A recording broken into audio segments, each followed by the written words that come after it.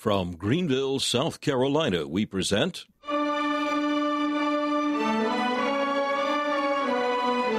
Let the Bible Speak.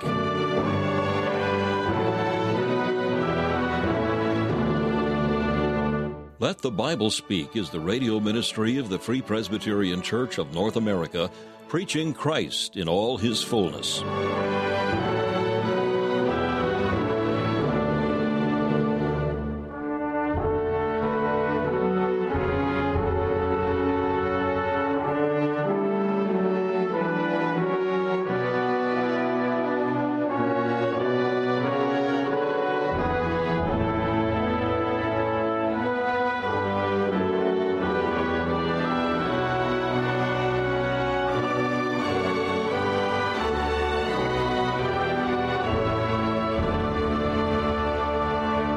Once again, we count it a privilege to welcome you to another broadcast of Let the Bible Speak. Today, we'll hear another message in the life and earthly ministry of the Lord Jesus Christ, a series preached by Dr. Alan Cairns, founder of Let the Bible Speak Radio Ministries. We'll hear from Dr. Cairns shortly. First of all, we invite you to enjoy this devotional thought from the pen of C.H. Spurgeon, found in his collection called Faith's Checkbook. Our devotional for today is entitled, Doing What God Can Bless. The text is found in Deuteronomy chapter 28 and verse 8. The Lord shall command the blessing upon thee in thy storehouses, and in all that thou settest thine hand unto. If we obey the Lord our God, he will bless that which he gives us. Riches are no curse when blessed of the Lord. When men have more than they require for their immediate need, and begin to lay up in storehouses, the dry rot of covetousness or the blight of hard-heartedness is apt to follow the accumulation. But with God's blessing it is not so. Prudence arranges the saving. Liberality directs the spending. Gratitude maintains consecration. And praise sweetens enjoyment. It is a great mercy to have God's blessing in one's iron safe and on one's banking account. What a favor is made ours by the last clause, The Lord shall bless thee in all that thou settest thine hand unto. We would not put our hand to anything upon which we dare not ask God's blessing, neither would we go about it without prayer and faith. But what a privilege to be able to look for the Lord's help in every enterprise. Some talk of a lucky man. The blessing of the Lord is better than luck. The patronage of the great is nothing to the favor of God. Self-reliance is all very well, but the Lord's blessing is infinitely more than all the fruit of talent, genius, or tact.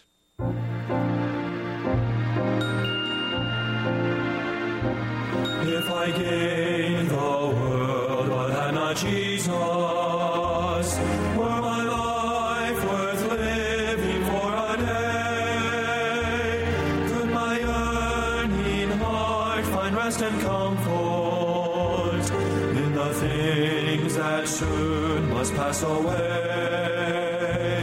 If I gain the world but had not Jesus, would my gain be worth a lifelong strife? Are all earthly pleasures worth comparing for a moment with a Christ-filled life?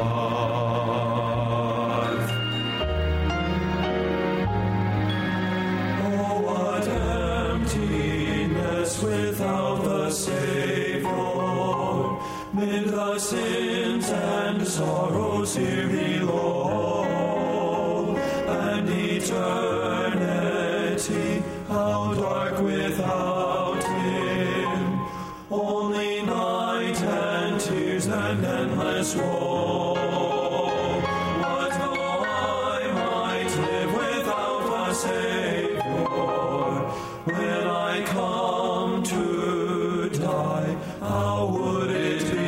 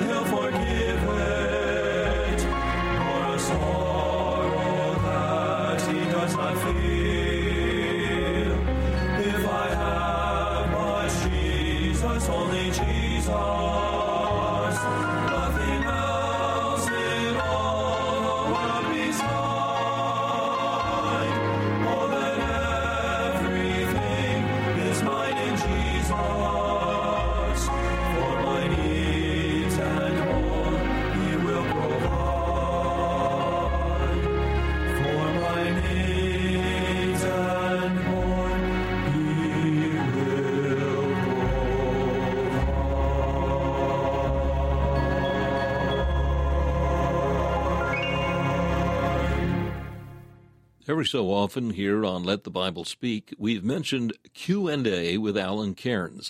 These are video clips of Dr. Cairns giving biblical answers to a variety of questions. These include, why did Christ have to become a man? Why does a good God allow suffering? Or, what is the unpardonable sin? In all, Dr. Cairns responds to over 50 such concerns.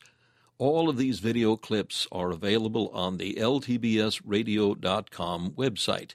In addition, we're happy to be able to provide you, free of charge, a DVD containing all of these video portions, about 5 hours of guidance from God's Word for problems which face the 21st century Christian. You may have a copy simply by requesting it. Just ask for the DVD, Q&A with Alan Cairns. You may email us at info@faithfpc.org. That's info@faithfpc.org. You may call us at 864-244-2408. That's 864-244-2408. Or if you wish, you may write us at Let the Bible Speak, 1207 Haywood Road, Greenville, South Carolina, 29615. Again, that's Let the Bible Speak, 1207 Haywood Road, Greenville, South Carolina, 29615. Here's an excellent way to provide scriptural answers to family and friends regarding the challenging questions facing believers in this day.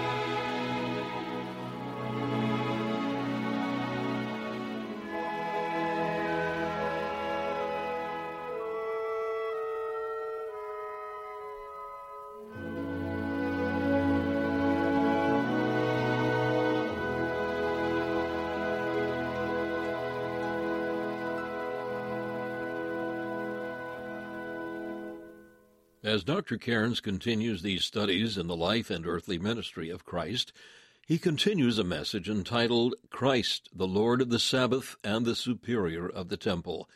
The text is found in Mark chapter 2, verses 27 and 28.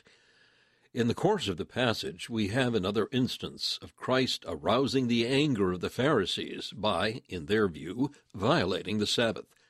First, he defended the disciples for plucking and eating grain on the Sabbath. Then he upset them by healing a man with a withered hand in the synagogue on the same day. The confrontation revealed the merely external religion of the Pharisees, who were more concerned with their rules than in showing mercy to people in need. In this instance, Christ claimed first that he is Lord of the Sabbath, and then that he is greater than the temple. Challenging the stringent rules of the Pharisees, Christ declared that he alone has the right to determine what can and cannot be done on the Sabbath day. Now, to continue this message, Christ, the Lord of the Sabbath and the Superior of the Temple, here is Dr. Cairns. Now, the law allowed travelers, as they followed their way through or pursued their way through the fields of corn, to eat as much as they liked. They couldn't gather and put it in a bag and carry it home. That would be stealing. But whether you had a cornfield or a vineyard or anything else that people could eat, the traveler through the field, by the law, had the right to pluck and eat. The Pharisees, however, said that they were not allowed to do it on the Sabbath day. Still furious at Christ for healing the man at the pool of Bethesda on the high Sabbath, they were as we have read, mad, because he allowed his disciples to pluck these ears of corn. So their cry went up, "It is not lawful to do this on the Sabbath." But immediately the Lord Jesus Christ defended his disciples. Now I want you to notice that very carefully. Before they had a chance to open their mouths to say a word in their own defense, the Lord Jesus stepped forward and he defended his disciples. That's one of those little things that it's so easy to pass over on your way to bigger things in reading or expounding the Scriptures. But I want you to get the picture with the enemy raging against his disciples, with the condemnation being heaped upon them. Before they opened their mouths to defend themselves, the Lord Jesus stepped forward as their advocate and their defender before men. That's a glorious thought, for he's still the same. When you go through the book of Psalms, notice how often the psalmist prayed that the Lord would judge him.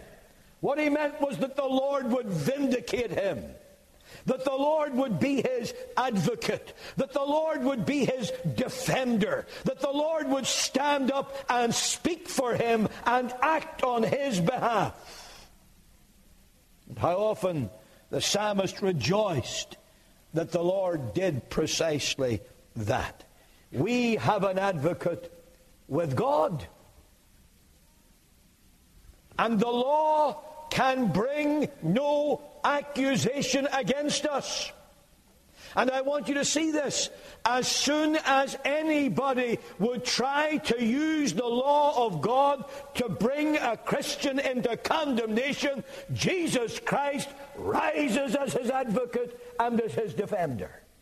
It's a glorious truth that we have an advocate with God and an advocate against the attacks of men. Learn very well from this that it is what the Lord says about us that counts. That's what matters. These disciples had been going through the fields with Christ. They plucked in his presence, they rubbed the corn, and they ate in his presence, and he had not one word of condemnation to say. Now come these hypocritical Pharisees, these whited sepulchres, these people who were dead in sins and iniquities, using the Word of God as a cover for their wickedness. And they dared to condemn those whom Christ did not condemn. Let's learn that it's what the Savior says about us that matters.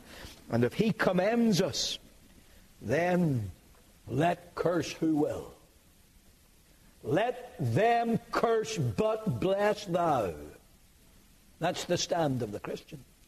As long as I can look my Savior in the face and know that he commends me, I can say, who is he that condemneth? So, if we are not condemned of the Lord, let's not be too concerned about the opinions of men. I want you to notice that as soon as he defended them, his defense was an appeal to Scripture. And his use of the Scripture was twofold. Think of what David did. And then think of what the priests did and still do every Sabbath day in the temple. And his use of these really shocked the Jews. Now, that was bad enough, but on another Sabbath, maybe the very next Sabbath, he went to a synagogue. And there he saw a man with a withered hand. The Pharisees and the Jewish leaders come, and they say, hoping to trap him, is it lawful to heal on the Sabbath day? So he in turn asks a question, and he turns their question, and he says, is it lawful to do well on the Sabbath day? Or is it lawful to do evil on the Sabbath day? And there's a very pungent thought there. And it certainly got into the hearts and minds. As we would say in Northern Ireland, it got up the nose of these Pharisees. The pungency of it certainly struck them. You're asking me, is it lawful to heal? Well, let me turn the question. Is it lawful to do well? Which is what I would be doing if I heal this man. Or is it lawful to do evil, which is what you're doing in seeking to tempt me and criticize me and use the law of God against the very Son of God? Now you tell me which is lawful to do. And so he healed the man, thus reigniting the controversy about the Sabbath. Now, as I read those things, it became very evident to me that the Lord Jesus Christ was deliberately entering upon this subject. I believe the Lord Jesus Christ was deliberately challenging the Pharisees. You might even say provoking them. He certainly wasn't running away from the controversy. He wasn't doing his good deeds on the Sabbath day in a corner. He drew attention to them. He demanded that they look at what he was doing. He demanded that they listen to his defense. He demanded that they face his challenge. And I think he faced them with that challenge for two great reasons. First, to expose them and the carnal way in which they had externalized their religion. To the Pharisees, everything was external. They had all the laws down, and they had added to the laws innumerable of their own traditions. All the time departing from the Word of God in its purity and hiding it under the cloak of professing to be loyal to it. So to expose them, but also to expound the evangelical message of the Sabbath and the entire Old Testament revelation as it was fulfilled in him. And as he did those two things, the Lord Jesus made two great claims about himself. Notice that when he gave the defense, and especially about the priests laboring every Sabbath day in the temple, they were working. But you wouldn't say they're breaking the Sabbath. Why? Because they're working for the temple. Jesus said, I'm greater than the temple. And then he said, the Son of Man is Lord also of the Sabbath day. And here are the two great claims that the Lord Jesus says he's the Lord of the Sabbath and he's the superior of the temple. Now let's think first of Christ as the Lord of the Sabbath. The Jews understood very, very well what that meant. The Lord Jesus was laying claim to be the Creator. Who was it who first set and sanctified the Sabbath? It was the Lord Jehovah. It was the God of all creation. That's who did it. And they quite understood this. When he said, I am the Lord of the Sabbath, he was declaring in no uncertain terms that he was the Creator. Furthermore, he was making it clear that he is the one who says what's right to do and what's wrong to do on the Sabbath day. Now, I want to emphasize that. I'm not going to preach on the Sabbath this morning. I've done that. And I have no doubt we'll do it again. This New Testament of ours does not teach what many fundamentalists say it teaches, that the Sabbath is merely part of the ceremonial law, or that Christ abolished the Sabbath. Far from it.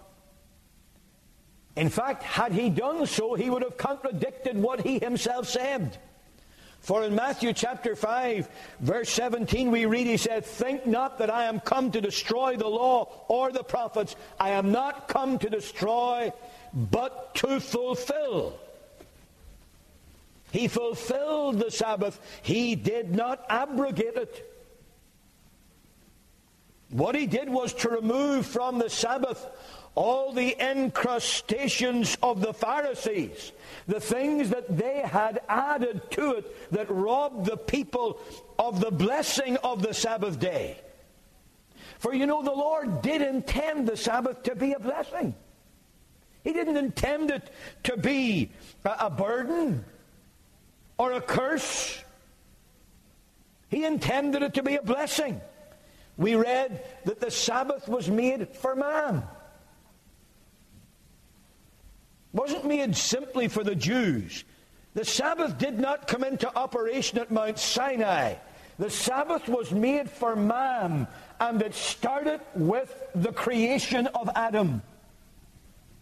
Adam's first day on the earth was a Sabbath day. Never forget that. The Sabbath was made for man, to be a blessing to him. It was for his good. It was for his health. It was for his rest. It was for his home. It was for his family. It was for his worship. The Sabbath was made for man. It wasn't meant as a means of killing all human joy. It was meant for increasing human joy.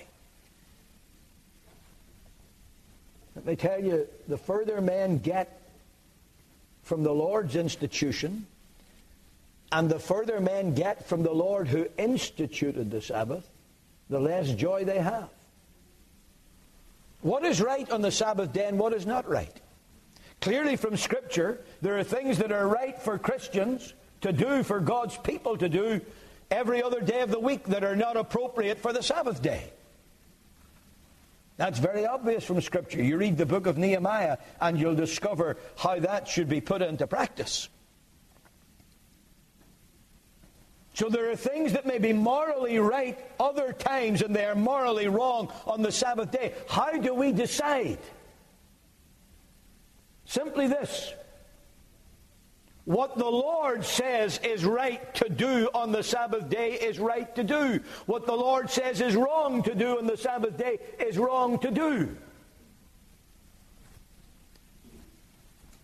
In Britain, historically, because Protestantism was very strong in its influence throughout the British Isles, England, Scotland, Wales, and at least the northern part of Ireland, the Sabbath day was a day recognized by saints and sinners, by government and by business. It was a special day. And then came attempts to bring in what we call the Continental Sunday. You see, wherever the Church of Rome ruled, there never has been an emphasis on the Sabbath day. So every one of you dispensationally minded people, whether you're Baptist or Bible church or whatever, or every one of you renegade Reformed who are following certain notions that you find among various Reformed people now to get away from the keeping of the Sabbath day, remember who your bedfellows are. Wherever Rome has ruled, there has never been an emphasis on the Sabbath day. Never. And so the continent of Europe, having fallen largely under the power of Romanism, had what we called a Continental Sunday.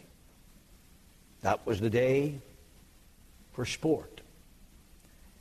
That was the day when they had gone to Mass in the morning and they had got their sins looked after because the unbloody sacrifice of the Mass for the sins of the living and the dead, and they were now back in favor with God so they could get back on to the real life of doing whatever they liked. And slowly but surely, as men departed from the gospel, in Britain they brought in the Continental Sunday. Today, just as in America, most of the great sporting events, there's still some of which it's not true, are now in the Lord's day. But here's the thing. I can understand, though I do not commend it at all, I can understand the worldlings doing that. But what is happening is that now we have very few Christians who are willing to stand by the plain teaching of Scripture, that we do what Christ allows on the Sabbath day, and we disallow what he disallows on the Sabbath day.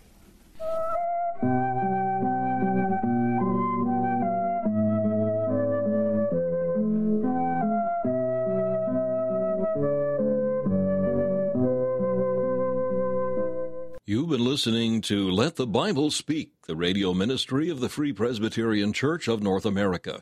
We hope you've enjoyed and benefited from today's program. We are here as your servants for Christ's sake.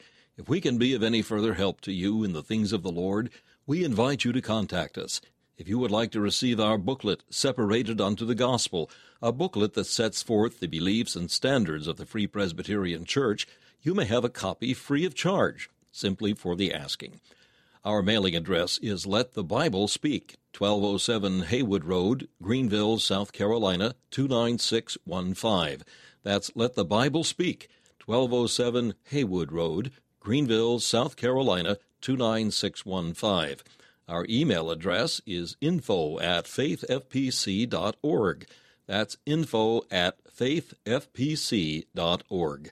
If you would like to learn more about the Free Presbyterian Church of North America, we invite you to visit our website, www.fpcna.org. That's www.fpcna.org. This is Charles Kelch saying thank you for listening and inviting you to join us again as we Let the Bible Speak.